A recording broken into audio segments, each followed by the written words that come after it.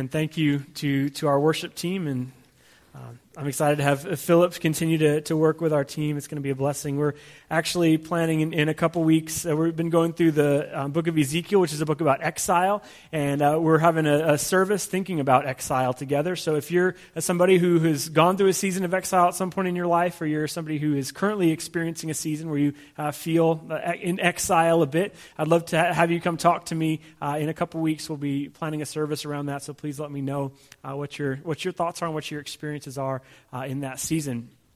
So this book, as I mentioned, is written as people find themselves captives in Babylon, and the temple, as the book of Ezekiel is written, is destroyed. They're trying to figure out exactly what it is they're supposed to do, who it is that they are called to be. They find themselves far away from home, and God continues to give Ezekiel words for these people. And it's surprising sometimes what Ezekiel shares, but one of the most surprising to me happens to me in Ezekiel chapter 18, which is a little bit odd. It opens like this. Then another message came to me from the Lord. Why do you quote this proverb concerning the land of Israel? The parents have eaten sour grapes, but their children's mouths pucker at the taste. As surely as I live, says the sovereign Lord, you will not quote this proverb anymore in Israel. So there's things that God says that seem really important and critical, like, hey, you need to figure this out, work on this. This is the reason why you're in exile. Make me your God again. Come back to this. Be back in this situation. I desire a relationship with you again. But it's interesting that in the midst of this like doom and gloom and judgment and all the things that God seems to be saying, he says, stop quoting this proverb. What is this saying? It's stop saying it. I Googled popular American sayings and proverbs. Here's a few of them. Absence makes the heart grow fonder. All that glitters is not gold. Don't judge a book by its cover. Look before you leap. Love is blind. Rome wasn't built in a day. Strike while the iron's hot. Imagine if God was to come back, and there's a lot of things that we would consider important for God to sort out. Lead us in certain ways, lead us in these situations, help us like with world poverty or hunger or peace, help us in those kind of things. And imagine if God said, no longer will you say all that glitters is not gold. It's like, what? Why do you care so much about that? And what is the deal? Why is this so important? Why do we need to stop saying that? And to help us think about this a little bit, I've made some sour grapes. I also have good tasting grapes. But as I said, as I started my series on Ezekiel, there is a lot of teaching in Ezekiel that is pretty easy to be applicable and have somebody help me out. Thank you to Sonia last week for holding Nora the entire sermon up there. That was impressive. And she got up without even touching anything, which was amazing. Even more impressive, perhaps. But does anybody want to try a sour grape? A regular grape? Nobody? Cameron? All right. I think anybody can come up. If you want to try it, we got sour on the left. You're probably going to want to do that one first. It's been soaked in vinegar. So, yeah. I was going to say, that tastes like vinegar. Yeah. I know my mom's British. Yeah. I'm eating a fruit, by the way. Sonia's eating fruit. Yeah, not so good. Oh, for crying out loud.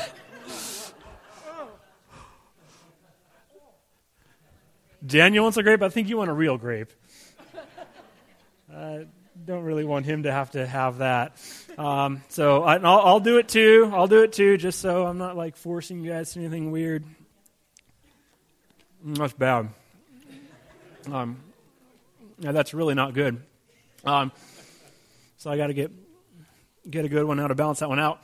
So when you taste something that's sour, it causes your mouth, as is described in Ezekiel, to pucker, right? It's like, whoa, that is not so good. And so the thing that they're quoting here is, okay, the parents have eaten the sour grapes, and now we have to carry that burden. The children have their teeth set on edge because of what has happened to them. The parents in the previous generation. This is a concept that runs really throughout the Old Testament. I think it's something that we still wrestle with some today, but especially in the Old Testament, there's parts that talk about how that this certain king sinned, and he sinned in such a way that sin lasted, for a couple generations.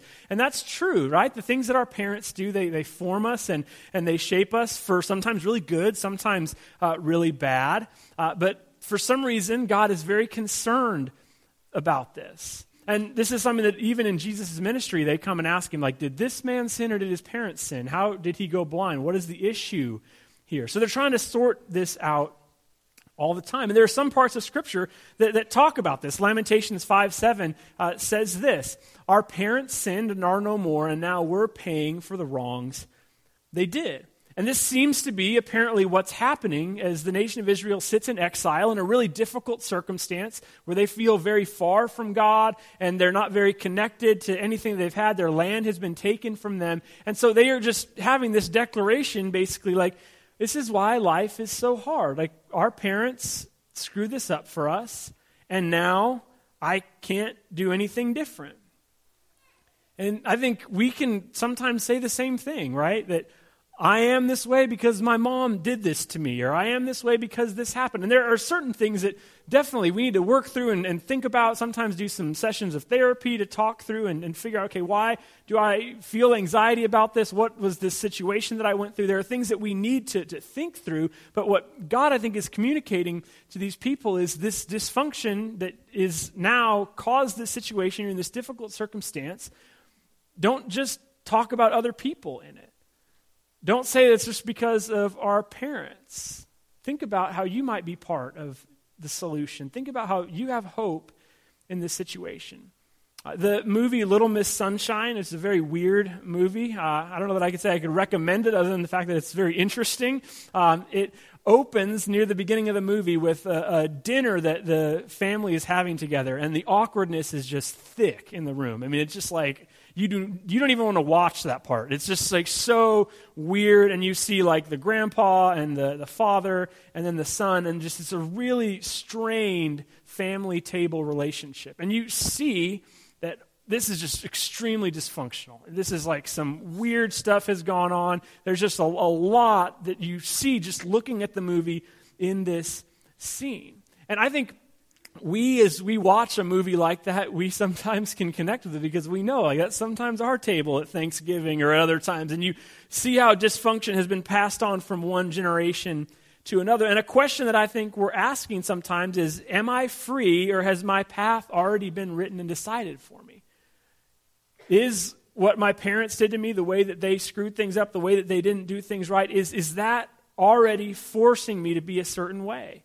And that's what the people seem to be saying. They seem to say, our parents sinned and now our teeth are on edge. We're afraid. We're bracing ourselves because of what our parents have done. So God says, stop quoting that proverb. And you have this saying, but stop saying it. I think it reveals something that we need to think about more and more, that our words really matter. The things that we say, the collective wisdom that we have, the things that we just think about stuff, it deeply matters. And I think in our technological world with email and texting, how we can just send words however we want to all different parts of the world and not necessarily think too much about them, we need to sometimes stop and think about, okay, the words that I'm saying in certain circumstances, the things that I'm communicating, they deeply matter. So God says, you've had this saying talking about, there's the sour grapes, and stop saying that. And then there's these portraits that are made, and there's this whole chapter spent around this concept.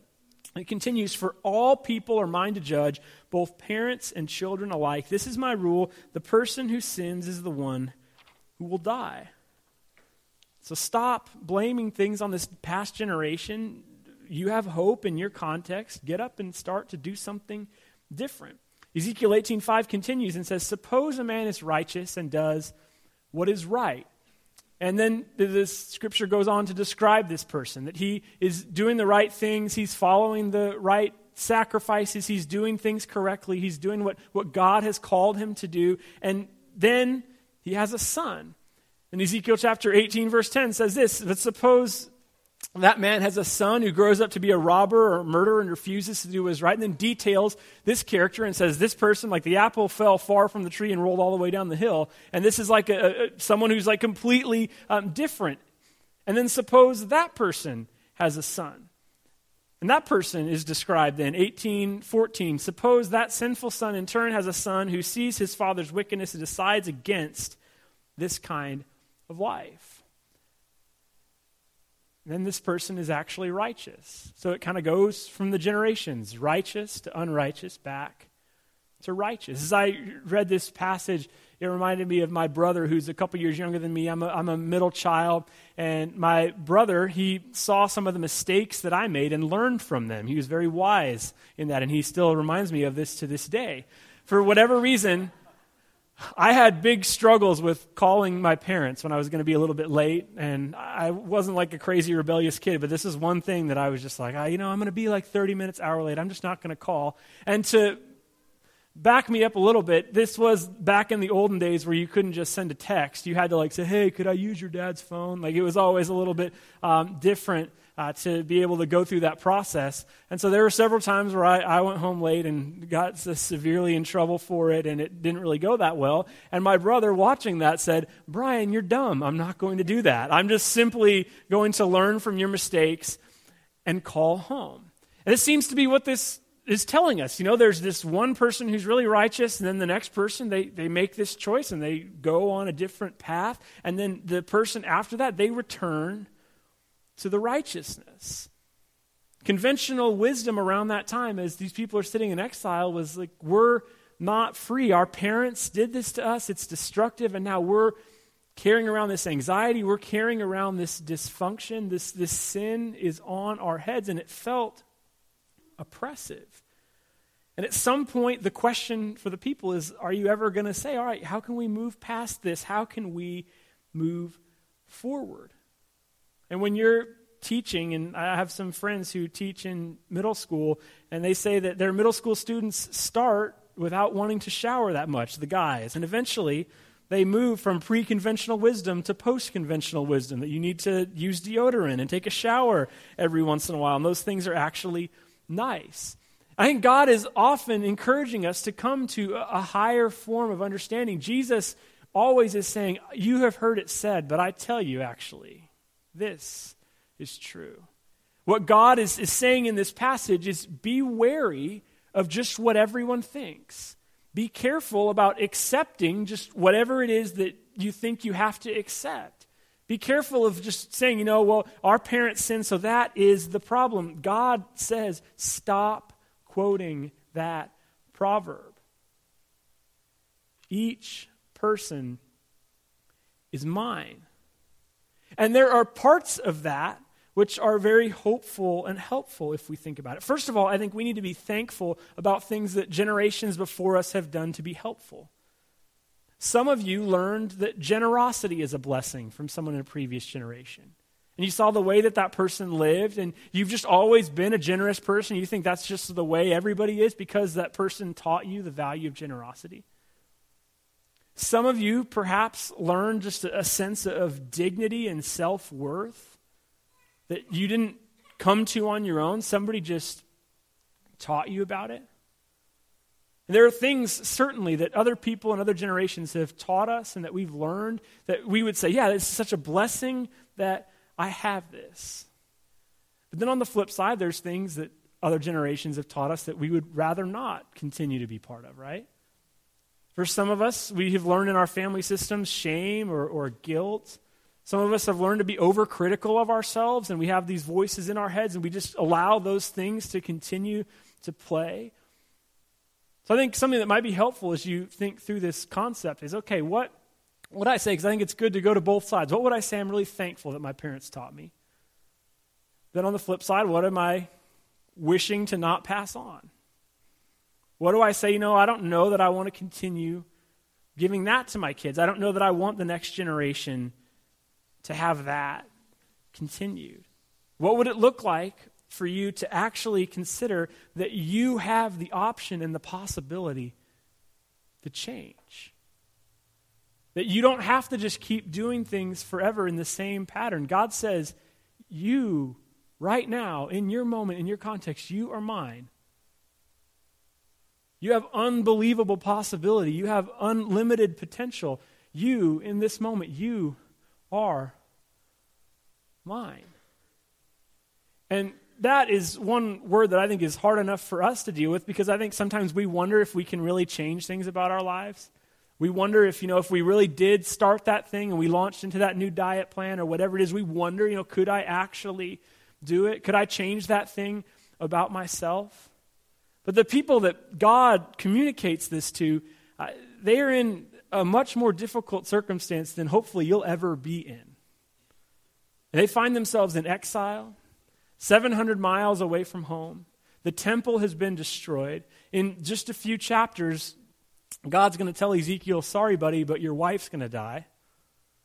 And this is a horrible circumstance. These are people who are having some really difficult things happen. Their world is completely falling apart. And God comes to them and says, okay, I know that there's some misery, there's some really, really, really hard stuff that you're dealing with, and yes, it's not like 100% your fault. You have some generations that you might want to blame about this, but you have some power to change things moving forward. You have some power to go in a different direction, to start fresh. Each person is mine. This chapter concludes like this. Therefore, I will judge each of you, O people of Israel, according to your actions, says the sovereign Lord. Repent and turn from your sins. Don't let them destroy you. Put all your rebellion behind you and find yourselves a new heart and new spirit. For why should you die, O people of Israel? I don't want you to die, says the sovereign Lord. Turn back and live. After all of this, starting with this, don't quote this anymore, and then showing us these different characters, God says, I will judge each of you, which actually in this context is good news, right? I'm going to judge you as you are. And God says, I don't want you to die. Don't just carry this junk around, the dysfunction around that you have, and just say it has to be like this forever. God says there's a new heart, there's new spirit, there's new hope in this moment. You don't have to live like this forever. Your teeth are on edge, perhaps. Maybe you have some anxiety, you have some things that you're carrying with you, but you don't need to carry it with you. You don't need to have it on your back. There is unbelievable hope and possibility in this moment. And the movie Little Miss Sunshine, which I'm going to spoil the ending, but it came out in 2006, so if you haven't watched it, you probably aren't going to. They have this crazy journey, this ride to California, and they're in a van that after a while the horn just doesn't stop. It's amazing. And they get out to this pageant, but on the way to the pageant, the grandfather dies, and they don't have time to do like a proper burial, so they're carrying the body in the back. And then finally, when they need to go back and get the body, they open it up, and the body's not there. And it's this moment, and it's really just beautifully shot. The characters who are looking into this body bag, which is now empty, they have whole new faces of joy. And this insane adventure that they've been on, what once looked like complete dysfunction, and looked like, okay, this family, they have no hope together, they have no ability to relate to each other. This thing is just a complete disaster. When the camera shows their faces as they wonder exactly where the grandpa's body is, they have a new heart and a new spirit towards each other. Like many movies, it's a theme about what resurrection can look like. That, yes, maybe this is how you guys have always done it. Yes, this is the way my mom was, so I'm going to be like that, and I'm going to continue in these patterns. Maybe you could just ask yourself, where do I need a new heart and a new spirit? What Ezekiel is telling us here is that, yes, you can be free. That there is unbelievable opportunity. Maybe you've had a few rough years in your marriage, and just tomorrow you're going to say, this is a new opportunity for us. This is a fresh day. Maybe you've had some rough years at work, and it's a difficult thing, and maybe you do need to look for a new job, but as you're in that job for the time being, have a fresh spirit and attitude towards it.